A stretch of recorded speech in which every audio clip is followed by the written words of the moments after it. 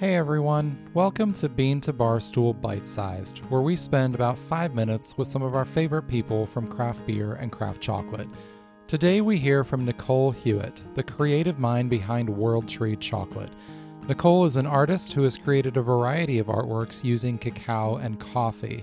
She published a children's book about chocolate illustrated with cacao butter-based paintings on glass, and also sells landscape paintings made with paint made from cacao husks and coffee.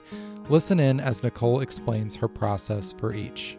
Because I worked a lot with oil paint, I figured, okay, well, I wonder how cacao butter can work with pigment. I figured because cocoa butter doesn't dry the same like a linseed oil.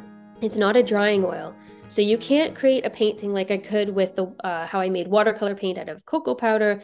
I couldn't create a painting that would just be able to last a long time, but I could mix it with pigment and then paint on glass and take a photo of that. The process is a little bit tricky because the fluidity, it also dries quite quickly once it cools down to, like room temperature. Cocoa butter is pretty solid. So I had to get a metal palette that fit over top of a pottery bowl that I had, put hot water in the bowl, and then put the pigments in the palette, and then put pieces of cocoa butter, and then they would melt. And then I could mix the colors and work with it, but it all had to be on this metal palette or it would dry very, very fast. So then I would take those colors, and as soon as I applied them to the glass, they would dry quite quickly. So it was a bit of a rush process, but once I got the hang of it, it was kind of like painting outside or painting in spaces where there's a bit of a urgency about the process. You also on your website have paintings you've done with cacao, and I'm very interested in the process that went into that. Was that a similar process or you did something different for those? Coffee has been used for quite a long time to make ink. It's a really beautiful ink. And I ended up using the cocoa husks as well. The coffee was really good for like those deep, really dark blacks.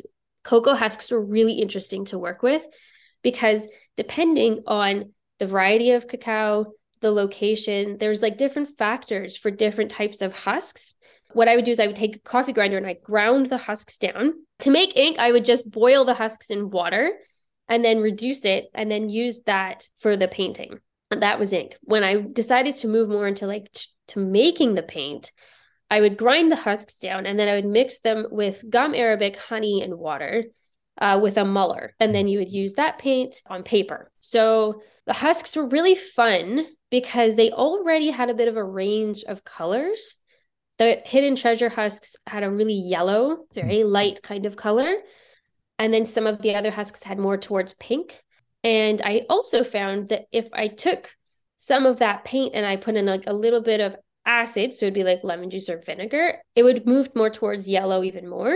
And then if I put a little bit of baking soda with the paint, it would move more towards pink. You could get like a pretty cool range of tone the more you played with these different pH values. And I also roasted some of them in a cast iron pan to really like burn them down. And then I used that to make another layer of a darker color. So I could get a nice range and then create these landscape paintings. And I decided to do landscapes based on where the cacao is grown because I really like the connection between the materials and the place where they're coming from. And you're doing these on canvas, I assume? No, it's a type of cotton watercolor paper that is very thick. It's a heavy duty watercolor paper that I've had for a long time, but it's really, really beautiful paper. Describe to us a little bit some of these paintings. So you've got several different origins there on the website. Tell me a little bit about what we're seeing in those scenes. One was from Honduras, and the image, yes, I got it from someone who goes to that location to pick up the cocoa beans and bring them back to makers. And they took pictures while they were on one of their trips. And they let me use one of their pictures to create the painting. Another one was actually from a picture that Alfie and Maxime had taken on one of their trips to Peru.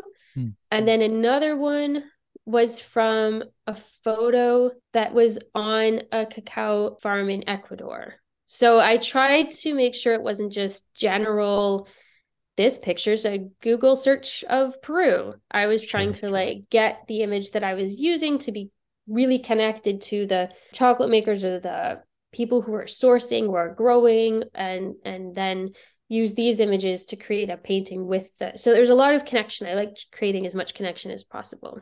And how long does one of these paintings typically take you?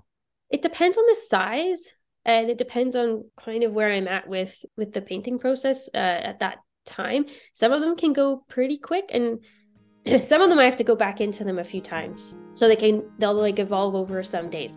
Now, when I did create these paintings, I had a 2-year-old at home. So there was a lot of, I have 15 minutes to try to do some painting right now. Sure. Or I have a half an hour right now. So it can be a bit tricky. At this point, now she's in school, I probably would be able to get one done in a morning, for example. You can find out more about Nicole and World Tree Chocolate at the link in the show notes. You can listen to my entire conversation with Nicole back in episode 54. I'll share that in the show notes as well. The music today was by my dear friend Anna P.S. My name is David Nilsson. Thanks for listening to Bean to Barstool Bite-Sized.